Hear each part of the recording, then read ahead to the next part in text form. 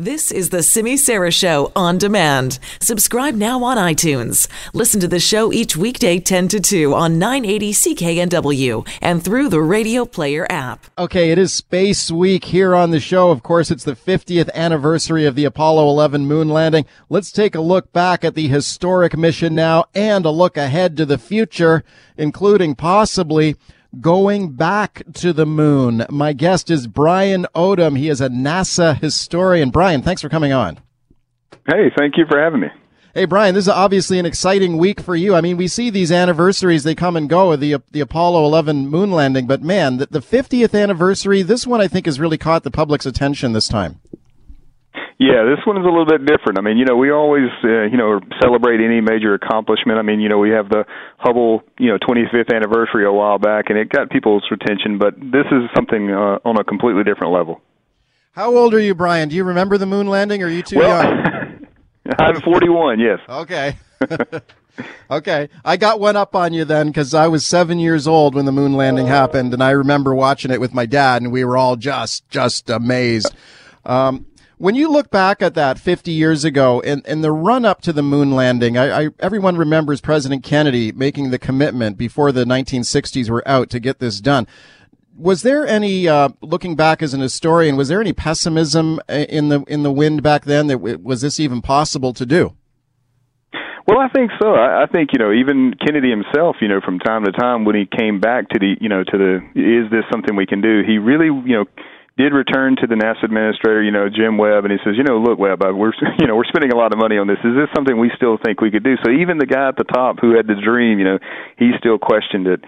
In 1961, when Kennedy was asking, we're going to go back, we're going to go to the moon, right? So this is a major accomplishment. It's going to be a huge thing, but is this even possible? And people in the workforce here, those technologies that they were going to have to invent, the guidance computer up at Draper Labs, in Massachusetts, was this something that they could accomplish? I mean, the engines themselves, those F1s, they're huge, massive engines, and they had these, tons of problems and challenges all throughout. So, yeah, I think there was a lot of skepticism, but it was one of these things where, you've got the commitment from the president, and you've got those resources that are being put into the program. So, it's really just a matter of following through and doing what you got to do.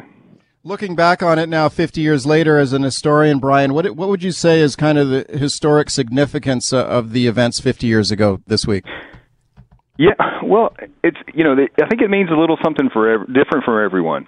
But I mean, for me personally, looking at it the way I have the privilege to do, is it's an accomplishment that for humanity. It's something that people had kind of dreamed about with science fiction. Jules Verne talking about firing out of a cannon and going to the moon. And that's kind of how far along that was. And even in the 1940s, it was still science fiction. In the 1950s, it kind of became a reality with things like Sputnik, and eventually Yuri Gagarin, and we kind of get the ball rolling from there. But it was such a incredible thing. It was in the context of the Cold War that these things took on different meanings that are sometimes lost today. And from Kennedy's perspective, again, it was something that he didn't lose because he understood international prestige in the Cold War was one of the primary factors here. So looking at all those different contexts is just really interesting.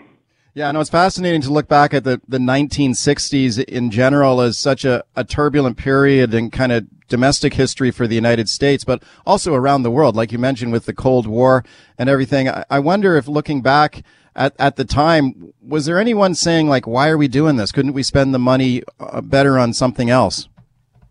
Exactly. I mean, like just as you mentioned, the civil rights movement that was unfolding throughout that entire decade. The Vietnam War, was something that where the Cold War could become hot at any moment, and it was just, no one knew what the next day was going to be.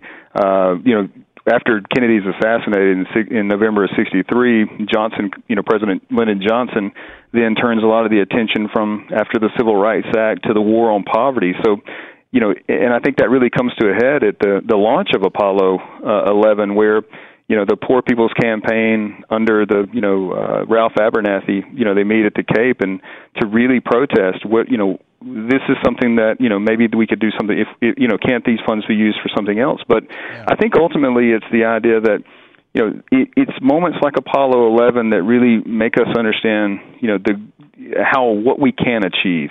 And that began to be tied up in people's minds that, if we can do this, in the old cliche, right? If we can land a man on the moon, why can't we A, B, C, D? Yep. It's almost a conflict of ideologies where you can think at one time there's nothing we can accomplish. So if there are problems, why are they still there? But I think we understand that what that program did for America was gave it, a reason to hope, and really the world, as you say, because the Cold War was a global conflict in every corner. South Africa, in African nations that had become independent, in Southeast Asia, nations that were new, young nations, and what trajectories they would take. So all these things were still unfolding within that context. So it was a very incredible and important time. Looking back at the moon landing with NASA historian Brian Odom. Hey, Brian, let's look a little forward now. Do you think we'll go back to the moon? I do, without a doubt. The plan is right now we're going to go put human beings back on the moon in 2024, the first woman and the first man. Right now we're building the launch vehicle for that here at NASA. It's the Space Launch System, or SLS, which is the next big deep space exploration vehicle. We're going to go not alone, because I think the world, kind of what we talked about, the world of Apollo isn't the world of today. If we're going to go do these things, if we're going to go back to the moon and then on to Mars and explore deep space, it's going to take everybody.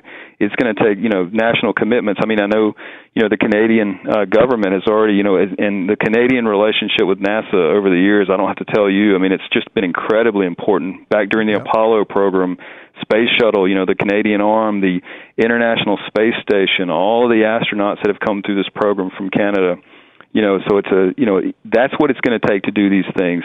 International commitments, private industry. We talk a lot about what the work that SpaceX and Blue Origin are doing now, and it's going to take all of that, because these things are incredibly challenging. Space travel hasn't gotten easy over the years. New technologies have come along that have revolutionized this, but nothing's still easy about it. It takes these big commitments from everyone.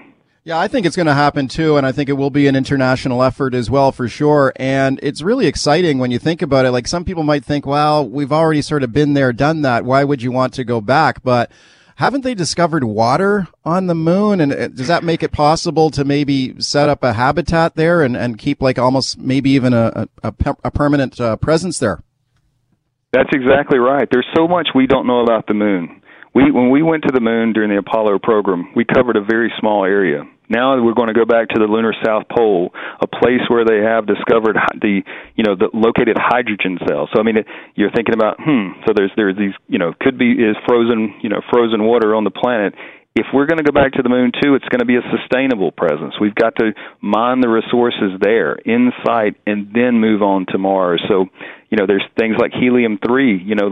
If we could tap into a resource like helium-3 on the moon, we could revolutionize the way we produce energy back here on Earth. So going back to the moon has the incredible potential to really revolutionize the way not only we think about deep space exploration, but trade-offs and spin-offs back here to Earth that might, really be game changers. I mean, you think about the technological paradigm shift that happens with Apollo, where you enter that with one set of technology and miniaturization, solid-state computers, and just the major breakthroughs that happen to support that program. If we have to go to Mars, imagine how challenging that's going to be and what some of those spin-offs might be, things we can't even imagine today that, 30 years from now we won't be able to live without. Brian, it's exciting stuff, man. Thanks a lot for coming on to talk about it today. Hey, you got it. I enjoyed it. Thank you so much. All right, that is Brian Odom. He's an historian at NASA's Marshall Space Flight Center, part of our Space Week here on the show, looking back at the 50th anniversary of the Apollo 11 moon mission.